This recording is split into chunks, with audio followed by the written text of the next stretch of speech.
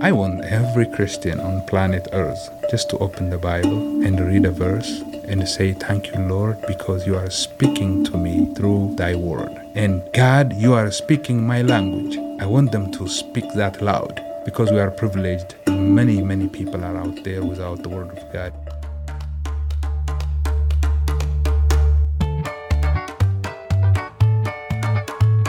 Welcome to the Essentially Translatable podcast brought to you by Lutheran Bible Translators. I'm Rich Radowski. And I'm Emily Wilson. Today we are going to talk with what we consider the founding father of the Essentially Translatable podcast, our very own Dr. Tilahun Mendetto. Dr. Tilahun serves as the Executive Development Officer of Lutheran Bible Translators. He is past president of Concordia College in Selma, Alabama, and pastored congregations in Alabama. His PhD is in missiology from Concordia Theological Seminary in Fort Wayne. Before we get into that, though, Emily, let's make sure we make life easy for those folks who are listening to us. Mm-hmm. Maybe you catch this podcast, but you catch it accidentally. We want to be sure that you have us intentionally in your feeds. How can folks subscribe and find us? Right. So we are on all of the platforms. So Podbean, you can find us on Apple Podcasts, Google Podcasts, iHeartRadio, Spotify is one of my personal favorites. They do this nice little background for us for our album artwork. But really, the point is, wherever you actually listen to music and podcasts, you'll probably find us there. Just search for Essentially Translatable. Follow us. And, Essentially Translatable or LBT Podcast. Either of those, usually you'll find us. You'll find a picture of us. Leave a rating. That's right. If you want. We do appreciate the feedback that we've been getting. Folks have sent us emails and messages, and we do really value your thoughts. If you have ideas for things that you'd like to hear us talk about on the podcast, we'd love to hear those. How can people get in touch with us, Emily? Right. You can email us either at info@lbt.org or communications@lbt.org. That's going to go right to my inbox, and I'll be able to respond with a smile. You won't be able to see it, but I'll be smiling. It'll come through in the language. Exactly. Verse, yeah. Lots of exclamation points. There we go.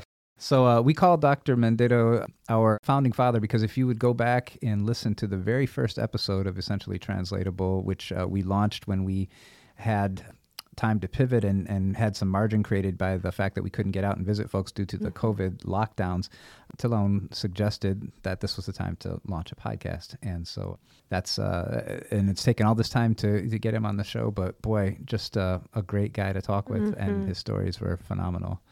It's true. Yeah, actually, there was a few times that I was just so riveted, and you'll hear that probably in like the awe of my question asking.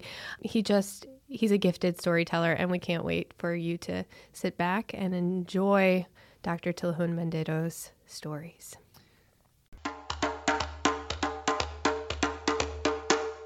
We are here in the studio with Dr. Tilahun Mendetto, the Executive Development Officer at Lutheran Bible Translators, and it's so great to have you here in the studio. Well, thank you very much, Pastor Radowski, and also Emily. It's a privilege to be here, and what a time. What a time. Welcome. Yeah, and we were chatting a little bit before we got started recording. Again, I just want to mention for the whole audience here, this podcast is well over a year old, but originally it was your idea that we should have a podcast here when COVID started and we couldn't get out and do some of the things we're used to doing. Can you talk a little bit about that? Well, you know what? I even don't recall that. But the truth of the matter, there are many things that God has forced us to think about. Mm-hmm. And sometimes when we are not able to be responding accordingly, and God uses all kind of means to keep our movement in a way that may benefit others. And this may be one of the many ways to communicate God's word and social media and other things.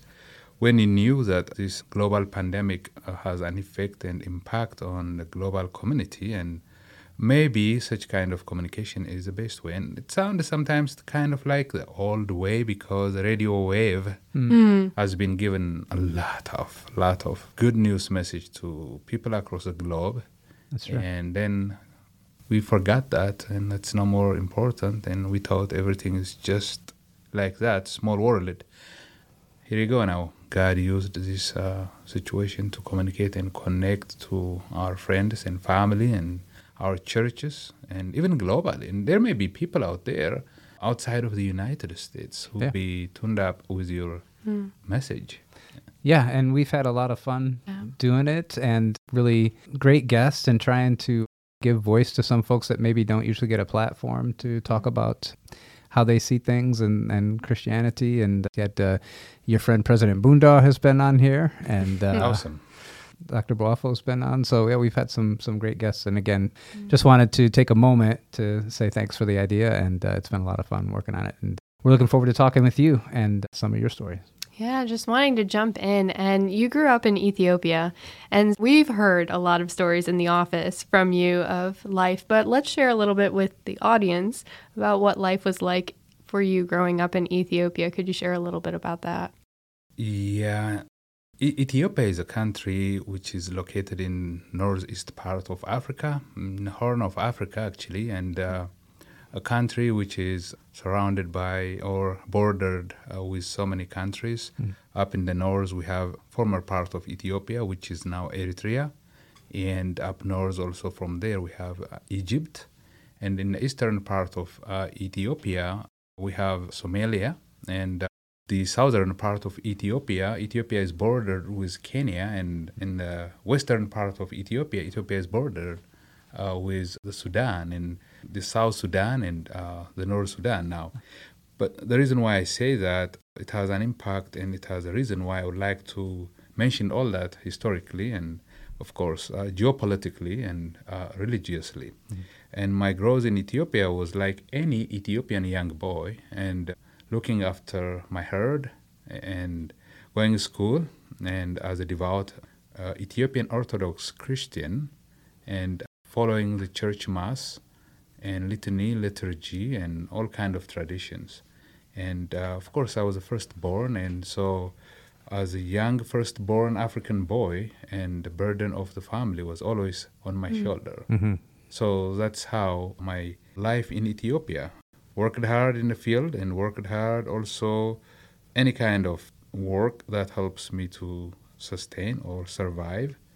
And through so many issues, common life like any average African, and faith, and also community, blessings we have in the community in Africa. And one of the blessings to be born in Africa is you are no longer just a child of your mama and daddy. You belong to the community. So we're raised that way. And I have seen also good days and bad days in my life in Ethiopia. And if I mention a few of them, probably hunger and starvation and famine. Someone who was born in the time when world renowned singers and famous people came out and say, do they know if this is Christmas? And some of you might be very young to remember.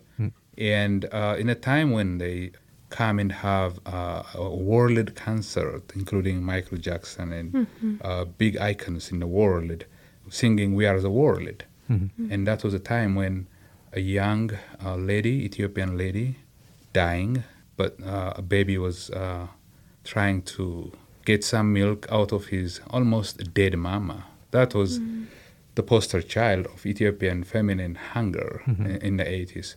And also, not only that, we went through famine, drought, civil wars, and political unrest, and we went through a time of communism, and we were under the grip of the communist regime for about 17 years.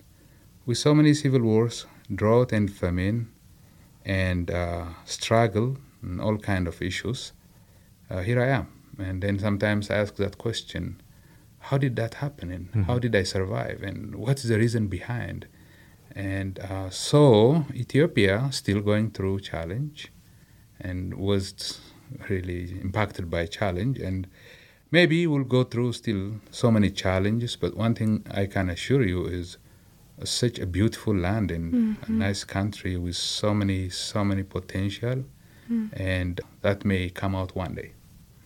I had a chance to visit Ethiopia in 2019, and it was so incredibly beautiful. I'd never been to East Africa before, and the people welcomed us so warmly. The hospitality was second to none. It was just, everywhere we went, we never were without something to drink, something to eat, and just the kindness shown to us is just amazing. Could you share a little bit about the role of missionaries in your life? You've shared a little bit at the offices here of how you've grown in faith because of missionaries, and it all started in Ethiopia, right? Yeah, that's true. And as I mentioned, I came from a very devout Eastern Orthodox or Ethiopian Orthodox family. And my parents are very devout Christian. I have never missed Mass or any holidays. And a matter of fact, my parents are they're patrons of St. Michael, and we have that holiday always in our heart, in our minds. But one thing I have to say, though, that was a kind of nominal Christianity, and we have the name that we are Christian, and we practice so many things on the side, such as sacrificing for animals, the well-being of our animals. And I come from a large family, and my mom is from the Oromo tribe, one of the largest tribes in Africa, and my dad is from the Wolaita tribe, and in the southern part of Ethiopia. They both lived in the Oromo land, in RC, and I was born in RC, and that's why I came to know the language and the culture. So according to what the culture and the language and the community demands, though my parents are, quote-unquote, confessing Christians, they are at the same time also practicing some sort of syncretism. And in addition to that, the scripture was not available in the heart of our mother tongue or in our heart language. So it was read by the priestess in Ge'ez, and it was recited by the priestess who understand and perhaps who read and recited that as part of their educational system. And then our role is just to follow what the priests say. So we had no idea what that means even sometimes. So it was in that situation at the age of 15, I was looking for the truth and searching for the meaning of life. And questions come to my mind. Why do I see children starve and die in my eyes? Why do I see brothers are fighting one another for meaningless cause sometimes? And why do I see all this kind of unrest in the nation? And it was a time when the communists also banned religion, because for them, religion was a myth. And whoever believed in that kind of thoughts considered as a kind of ignorant, unscientific, and to some extent, sometimes they label you, we are brain-washed imperialists and puppies of the Americans. So that was a kind of context I was brought up. And then when I met the missionary the first time, it was an amazing incident. It was not really a planned incident. I ran into a young girl who was singing about Christ, and she was standing by the street and waiting for a public bus. And I remember the town where I come from, perhaps Pastor Rodesky visited that area, is Nazareth, which is 50 miles south of Addis Ababa, and very commercial town and city. And I saw this young girl, and she was singing, and I was very much attracted by her voice. But I knew she was older than I, but I just have to go and ask, what are you singing? And she said, I'm singing for Jesus. Oh, you are singing for Jesus. What a talk. So it was a kind of like, then I said, what do you know about Jesus? And she told me, are you from here? And I told her, yes. And I told her my dad, and she knew my dad. Oh, so that's your dad. Oh, great. And then she shared with me that Jesus loves me, and for God so loved the world, he gave his only begotten son for you to die. And I was like confused. And for two reasons, actually. Number one, I was angry because a woman is lecturing me. just understand this is African mind. Yeah. And I was groomed to be a deacon, and a boy deacon already, following through the Ethiopian Orthodox canon and tradition. But here you go. Even I have no idea what she was singing about. And second, I was confused because she was using the Bible text one after the other, which I didn't have the privilege of opening the Bible in my heart language. And the Christianity I have is only what my parents told me. Early in the morning say this, in the night say that. And when you go by the church and bow down and make the sign of the cross, and when there is a wild wind come and just pray for Hail Mary and all those kind of things. But if somebody come and ask me where in the scripture or where in the Bible, I have no clue. I have the mask, a religious mask, but I don't have Christ. Then this young lady was telling me, then I couldn't really keep up with her, and I said, hey, you know what, can we have another time so that we may have a very decent, good discussion? And because I hate to say that I gave up. So it was my way of getting out from that trap. Anyways, but the other day we came together and we talked. There is nothing for me to offer. But she was well versed. She knew her Bible, and she bombarded me and she beat me up, and then I surrendered for Jesus. And she asked me if I would just kneel down and say whatever she said after her, and then just say I renounce the devil and its work, and from this time on I give my life for Jesus. And I lift up my hands, and she laid her hand and prayed for me, and that's how the walk started. My spiritual life journey began right there. And one day when she was teaching us kind of Bible study, and I was a kind of student who was just absorbing and taking quick and fast, and then we couldn't get along with her because we're kind of like disagreeing whether I got to be baptized again. And I read from the book of Ephesians chapter 4, where it says, St. Paul to the church at Ephesus, there is only one baptism and one Lord and one religion, one faith. And she looked at me and she said, don't worry, there might be some people who think like you. And then I said, okay.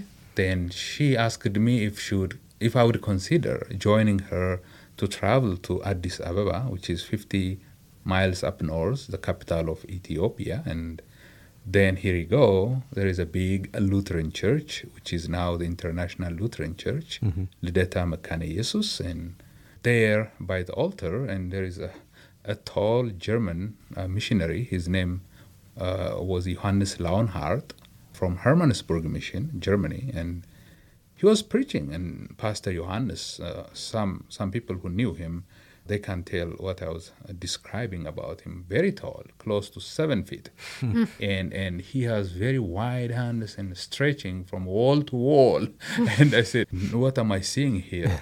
And since I was born and raised in a country, and even if I was raised in Nazareth, a commercial town, my exposure to white people was just white people, in quotation, or Caucasian, European, was very, very limited.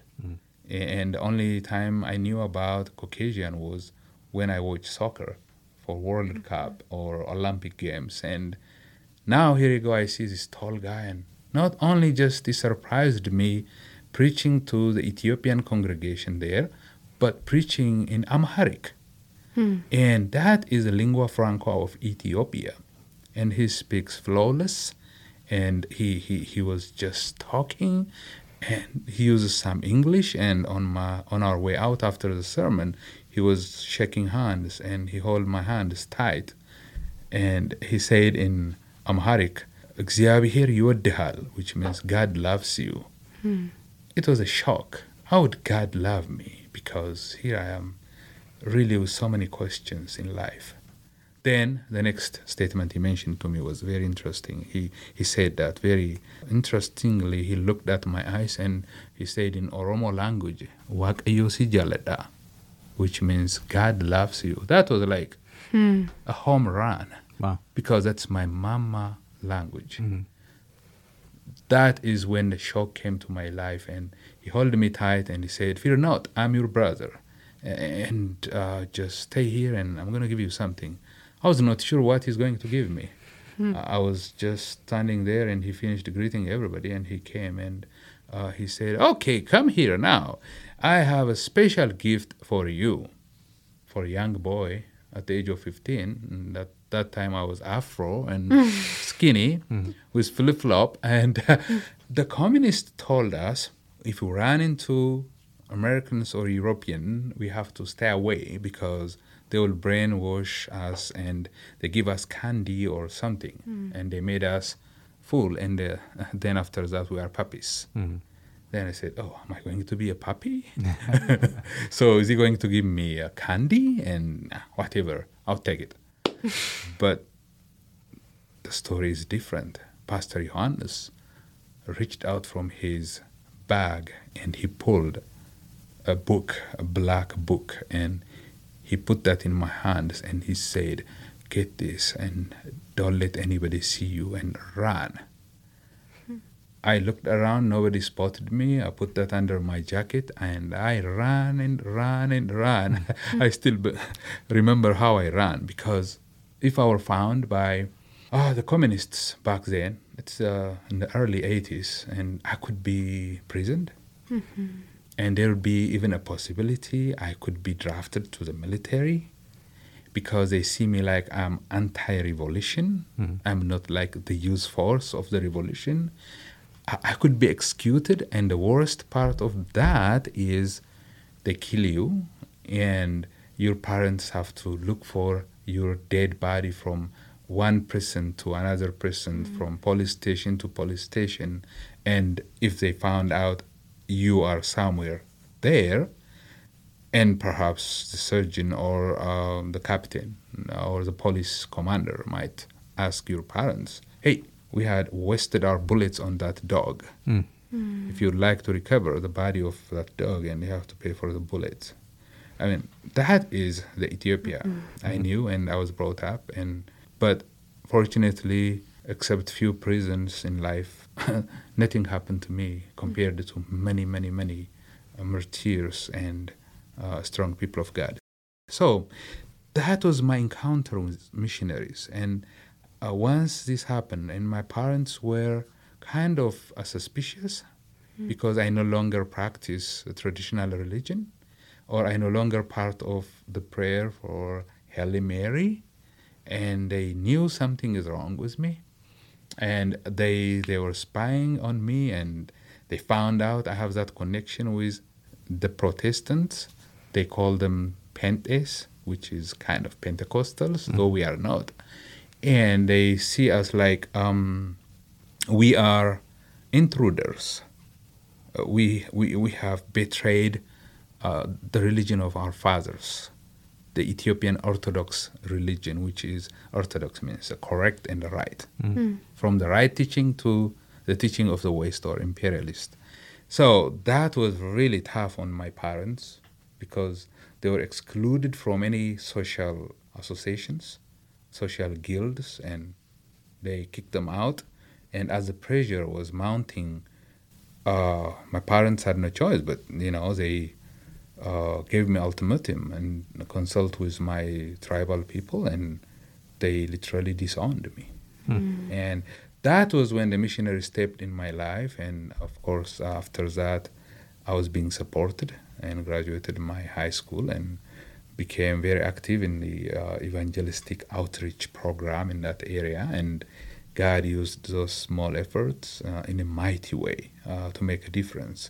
And then from that, I joined the seminary in Ethiopia, and I was supported by the same missionary and other missionaries. And then I ran into many missionaries from the United States, from Germany, from Norway, and from Sweden, and Denmark. And So that helped me to see the grand vision of ministry. And then I was asked to lead a Bible school and training centers and a mobile Bible school for the church. And that was my work. And that's how I was connected to Christ and missionaries and the Lutheran phase at the age of 15, and probably about 35 years ago. Wow. And so I just want to go back a little bit to, you got that first black book from Pastor Johannes, and it's a Bible, right? Yes. So talk about a little bit like what, you finally, when you stopped running and had a chance to open and read it, what was it like? Well, it was amazing because I was curious to open it. And first I thought it could be a science book. It could be a dictionary, or it could be kind of book that I may just read fiction. And I waited until I get home. Once we got home, my home in Nazareth, which is Adama now, I come from a very humble, middle class or poor, I would say, family. And my dad was a civilian, in a sense. He was a military and civilian also. And my mom is a homemaker. And we are about 9-10 kids in the home. And I'm the firstborn. And so we have like 3 bedrooms and just small. And in one room, there was a big jar, a very big jar. I don't know how to explain it. That jar, the purpose of that jar is that my mom pours water into that jar and fills it, because there is a shortage of water, and that's what we use either for us or for the animals and for the entire family. And so we live in the town, but there was a shortage of water then. But I was hiding behind that jar. Okay. And I see only a spark of light coming through that broken window. And through that ray of light, I able to open the book. And the first text when I opened that was from Psalm 91. You remember Psalm 91? What it says? And that was like an eye-opening. The first verses are like the one, our God is a refuge. And strength, right. And strength. And then He's our shadow, and that's a place where we shelter. And then it gives you affirmation, whatever happens. You'll be fine, even all the arrows fly. The arrows fly on you, and you will not be hurt. Right. And then I said, wow, there is nothing to fear for me anymore. And from that on, there were so many arrows in my life, so many challenges, so many struggles. But from that time on, the Lord opened my eyes. And here is the irony. When I opened that, it says the Bible, the Holy Bible, actually. It doesn't say the Bible. The Holy Bible, Metzahafe Kedus. And then I opened. That was the first chapter of the Bible from the book of Psalm 91. I ended up, and that was like, boom. Then, surprisingly enough, I read that Bible from cover to cover for almost 6-7 months, probably 4 or 5 times. Wow. And in the communist time of Ethiopia, it is not like what so many people jump in the street of Addis Ababa today about evangelical Christianity. You hide and you read and you recite and you memorize, because you cannot carry the Bible with you. And you never know when you'd be apprehended or arrested. And when you go to sometimes in high school, I was leading high school leadership, and my role was working with helping the Scripture Union and the Mechanist Church Youth Office, and making that connection in leadership. If we are found doing that, it is just a big crime during that communist time. But we sometimes we sit in this big grass. I don't know if you know about this savanna grass, even taller than us. We hide there like 4 or 5. We have cells everywhere. And we study the Scripture. And we have very little verse in case if we are not memorized, we write it. When the communists come all of a sudden, we always make our physics or chemistry book open. And they come and they couldn't find anything because they only see chemistry, physics, and biology because the scripture was in our heart and in our minds. Yeah. And you never know when you'd be in jail, you'd not have the text or the Bible. You share that to the fellow prisoner or anyone in the jail and comfort them and strengthen them. And that's how my life was in time of the communist in Ethiopia. So when you arrived as a student in the U.S. to study theology, what were some of the cultural differences you experienced?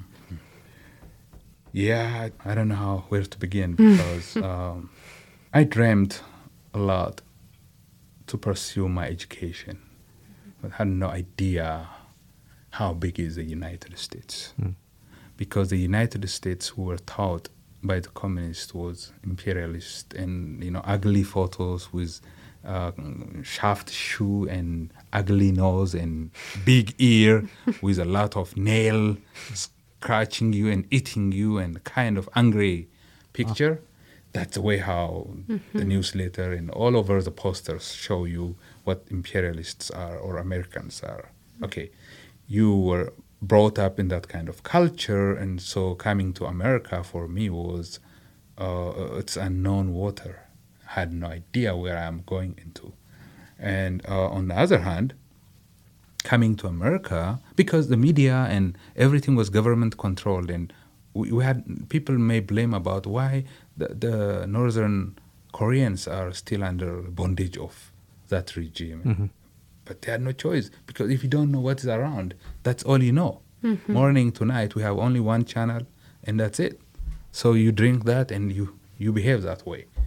But after I encounter with some educated people and missionaries, I started thinking differently and started reading books and getting some books smuggled from Europe or elsewhere, and then started questioning. And then when I felt it is time for me to pursue education, I was very young, because almost when I was 23, I already graduated from seminary, and when I was 27, I have already finished my master's program, and then went to Germany briefly and came back, and then my eyes were open like big, seeing Germany and my missionary friends and family there. And then I said, wow, we don't exist. We are not yet living. So what happened? And that quest of pursuing more education was in my heart. But the problem was, how do you get the scholarship? I just want you to know this, and even whoever hears this podcast, I had to apply for 350 universities to come to the United States. Wow. And at one point, my wife told me, I'm crazy. I lost my brain. And she felt like, oh, look at all these envelopes and all these stamps. That would have been money to feed us for 1 month or 2 months, 3 months. And it was like you press all the buttons and you don't know where one of the buttons leads you. And in 2 weeks' time, half of those mails returned back simply because I had all the book from the 60s. It's the World Almanac book, and it's a kind of old book, and the directory or the addresses are changed and schools are being closed or whatever. Then it was disappointing. Then there were 4 responses, very positive. One was from Emory University in Atlanta, Georgia, and the other one was Concordia Seminary in Fort Wayne, Indiana. The other one was Concordia Seminary in St. Louis, and the other one is Lutheran School of Theology in Chicago. And I said, hey, I can take any of them. And then the Fort Wayne Seminary's package looks like more prominent and more convincing to me, because it gives me 4 tickets in a year. And fortunately, I was a winner of that year's scholarship for one African student, in amount of $120,000 for 4 years to pursue my PhD. And this scholarship was from the World Mission back then, and they call it CRISP, which is Committee Responsible for International Scholarship Program. And people like Ken Reiner and Pastor Rogner and many of them have been overseeing that. And I was fortunate. I had no idea what Missouri Synod is. I have no idea what Evangelical Lutheran Church of America is, simply because in Africa, a Lutheran is a Lutheran. Right. So we don't have all this. So, but fortunately, I was given that privilege and came to this country. Once I got here, it was amazing, because the first thing I could see is like the affluent and the possibility. People say the sky is the limit, and even sometimes I don't see any limit. You can be, whatever you want. I mean, look, a guy who was looking after his cattle and going through hell in Ethiopia and coming to the United States and pursuing a PhD in one of the seminaries here and achieving that goal and receiving a call and assigned to be a pastor in Mobile, Alabama for African American congregation for over 6.5 years, and teaching in a university at University of South Alabama, one of the public universities, good public universities, and teaching also at Spring Hill College, a Jesuit Catholic college in Mobile, Alabama. And imagine, how would that happen for someone unless it is in the United States? And how would that happen unless God transform your life through that word and make you somebody? Then imagine from that, even God brought me to the position where I am, even becoming a president of one of the Concordias and one of the universities in the Concordia system. I mean, this is unthinkable, unthinkable for a guy who was struggling to lead his life, to find a bread on the table, and to see if there is an opportunity even to see the sunlight the next day. And coming to the United States, things change, and God opened the door, and God brought so many people in my life and my family, and now all our children are grown up and attending school, universities, and very proud of them. And so coming to America to me is not only just a privilege for me, but also a give back for me, because through my being here, I have so many kids we feed and support, and we have so many students in high schools, universities, seminaries, and some of them know where they are. And how did God do that? Just through one person. Because he sent that missionary, Johannes Launhardt, and many missionaries in Ethiopia who touched my life, so that I am who I am today. And through me, now God is transforming many more. And what to say, sometimes we don't know what we are doing, but God knows what he's doing. Yeah, and clearly then God has used all of those experiences to bring you to where you are today, now with a focus that builds on that pastoral experience, that teaching and leadership experience, now to point to mission and say there's all kinds of folks that are just like I was, who could be connected to God's word, who could get involved and know a missionary, be a missionary, and that's part of the work you do now. So talk a little bit about your passion for God's mission. Yes, that is the key factor, because we are not our own. We are marked by his grace. On that day when we were baptized, we are set aside, and we don't live for ourselves. And God's mission for me is God's presence in our life, and God's presence in the lives of many. And how would that be explained is sometimes hard, but it is easy also, because when God sent his only begotten Son to live with us and become one of us and dwell in us, and the incarnation process, that's God's mission. And that's a reconnection we have also with the Word.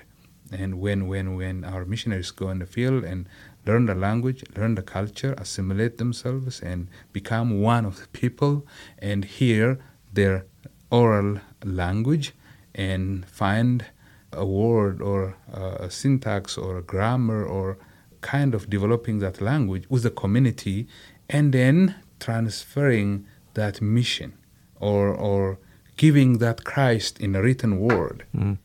Boy, that's not for a one-time moment. That's for eternity. That's what I call it, an eternal investment. So God's mission and his salvation history coming to all of us in Christ Jesus through his word unfolded to all of us. And to me, that's what God's mission is. Yeah. And you talked about how, first going to Germany and then the U.S. for eye-opening experiences. You also, a few years ago, got to go to West Africa and talk a little bit about your experience there visiting some of the translation literacy programs going on in West Africa. Yes, after I left the university system and joined the Lutheran Bible translation, I was very much impressed by what I saw. First, it begins from here in the office because it's a small office. You come from multi-million-dollar budget to a small organization with 5-6 people packed in a small office. And then I said, what am I doing here? And that's kind of, but that's how our human life is. We always forget where we come from. Then when Mike Rodwell shared with me how long he was in Africa, I knew he was in Africa. He and I went to school together, but I didn't know that he was in Africa more than I lived in Africa. And I was kind of, then what did you do there? And the translation, Bible translation and missionary for the Lutheran Church of Missouri Synod and, all that. Then I said, what do you translate in the Bible? If people don't have the Bible in their heart language, and the message would be strange, they would not see Jesus. Boy, that story of my own life came that way. Yeah. And I said, I was like that Ethiopian eunuch, except I have a wife and children.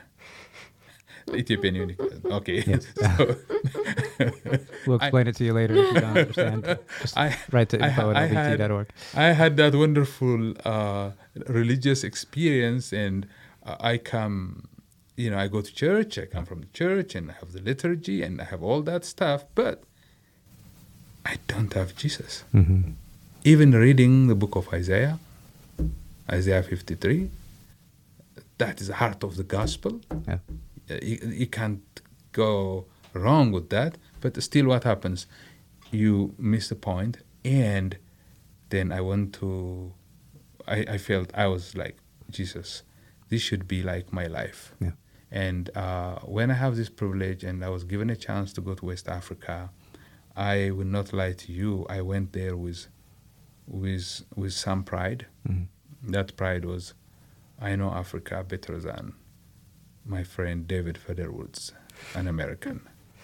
Then I went there, I know nothing about Africa. The Africa I know in East Africa, even Ethiopia, is as the day is different from the night. Different. Then what struck me there was seeing young missionaries like, Amy Formella, and Joshua and Ruthie Wagner and the children and the way they live. And then that reminds me the old days, how our German missionaries and the Scandinavian missionaries lived in a rural part of Ethiopia. And I said, it was a struggle, tough. Then when I knew this is their callings and this is their vocation and this is what God has brought them to do, this mission, and to get this word out in the hands of millions so that they sing this song of eternity from that book, the Bible. It was a humbling experience and another learning curve in my life.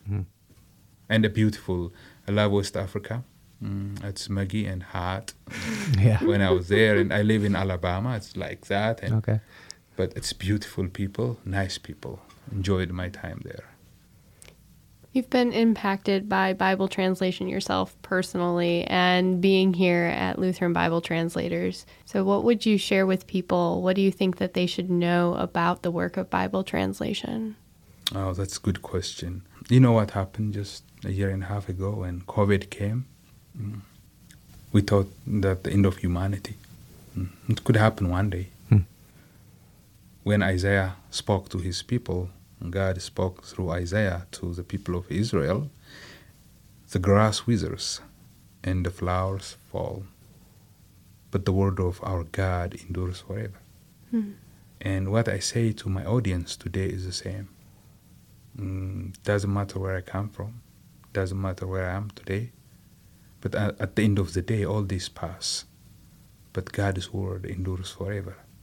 And I say to my audience today, wherever they are, in Africa or Asia or here in the United States, sometimes we put all our effort and energy in a thing that is going to wither, that is going to pass like the flowers, like the meadow in the morning. But the Word of God is what we need to cling on because it is eternal. So when they pray for our missionaries and celebrate Bible translation ministry, we are approaching to International Bible Translation Sunday on September 26. I want every Christian on planet Earth just to open the Bible and read a verse and say, "Thank you, Lord, because you are speaking to me through thy word." And God, you are speaking my language. I want them to speak that loud because we are privileged, whereas many, many people are out there without the word of God in dark. And I want them to understand also when they donate and give, we are not out giving God. There are many out there who are giving their life, sacrificing their life, stricken by Ebola and malaria and all kinds of struggles in Africa or elsewhere. But they still endure that to see more people in heaven. And just like in the book of Revelation, as the elderly man asked, who are these? And the scripture says, and these are the people who washed their robes with the blood of the Lamb, and they are wearing that white robes and holding the palm branches in their hands. And they cried out in loud voice, it says, "Salvation belongs to our God, who sits on the throne, and to the Lamb." So when we support Bible translation, we meant that one day before the Lamb, we are singing with all those who be transformed by this word of God. And so it is an eternal investment. That's how I see it. So how can someone set up a time to meet with you or have a presentation done? One thing that I'm grateful is also that God has given me so many people in my life, faithful donors, good counselors, pastors, friends. And if anyone would be interested in to hear God's story in my life, I'm open to that. And if they have a church or event, or, I speak at the conventions. I speak at the Lutheran Women Convention or district meetings, conventions, and I preach and teach at our Lutheran Church of Missouri Synod congregations. And if I'm allowed to also speak at events and occasions, I'll be out there for connecting folks to this important and noble cause that they enjoy, and which I enjoy it also. So they find me through the address of Lutheran Bible Translation, and the office address would be here, 205 South Main Street, Concordia, Missouri. And the website is www.lbt.org.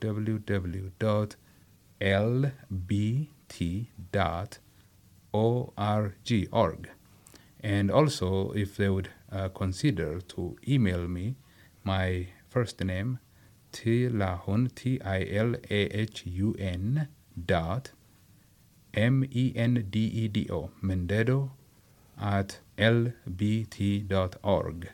But if they make a call to my office and they can reach to one of our office people here and they can schedule my trip or my visit or my preaching and teaching, I would love to do that. It doesn't matter where it is. Yeah, and to everyone listening out there, you won't be disappointed if you do that. To spend time with Dr. Tillahun is a blessing. We want to thank you for sharing some of your life story with us, and really also even more than that, sharing the good gifts that God has given you and being generous with those and giving your life in service to the spread of the gospel. So thanks a lot for your time with us today. We appreciate it. Thank you. Thank you very much, and God is blessing to you and your ministry, and enjoy working with you, and it's a privilege. Thank you. So, as promised, you heard my voice of awe. There was actually one point that, I was kind of queued up to ask a question, and I was so mesmerized, like I couldn't, I couldn't even have the words.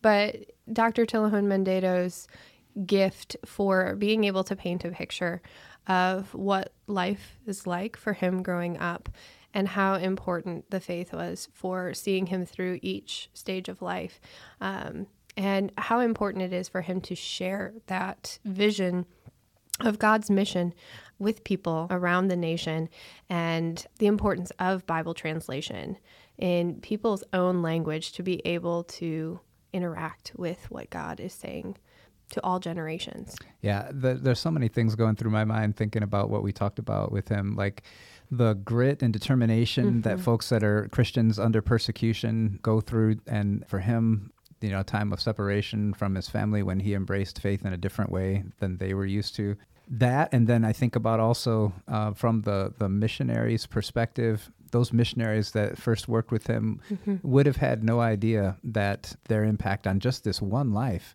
would have an impact on so many other lives through the work that he does, and how God really put on Tillahun's heart to not just keep that blessing all for himself, but to share with others, both as he shares about the opportunities to be involved in mission, but even the resources that God has blessed him with as he shares those with so many folks back home. Yeah, it's true. Story. Like his story of starting out, and he's like, just this shepherd boy, and then how God was at work. And I think that that's just a call to action in my life and just in the church in general. Like, it could be in the life of a Sunday school student, embracing like, oh, this gospel message is more than just for me, but for my classmates.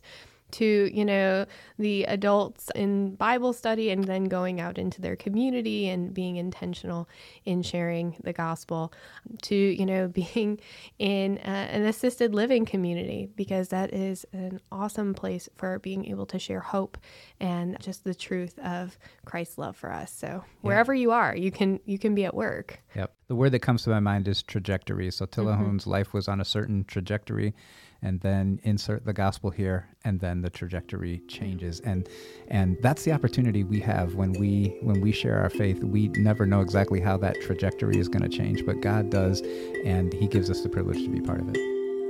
Thank you for listening to the Essentially Translatable podcast, brought to you by Lutheran Bible Translators. You can find past episodes of the podcast at lbt.org/podcast, or subscribe on iHeartRadio, Apple Podcasts, Spotify, or wherever you listen to podcasts. Follow Lutheran Bible Translators' social media channels on Facebook, Instagram, or Twitter, or go to lbt.org to find out how you can get involved in the Bible translation movement and put God's Word in their hands. This episode of Essentially Translatable was produced and edited by Andrew Olson. Our executive producer is Emily Wilson. Podcast artwork designed by Caleb Rodewald. Music written and performed by Rob Veit. I'm Rich Radowski. So long for now.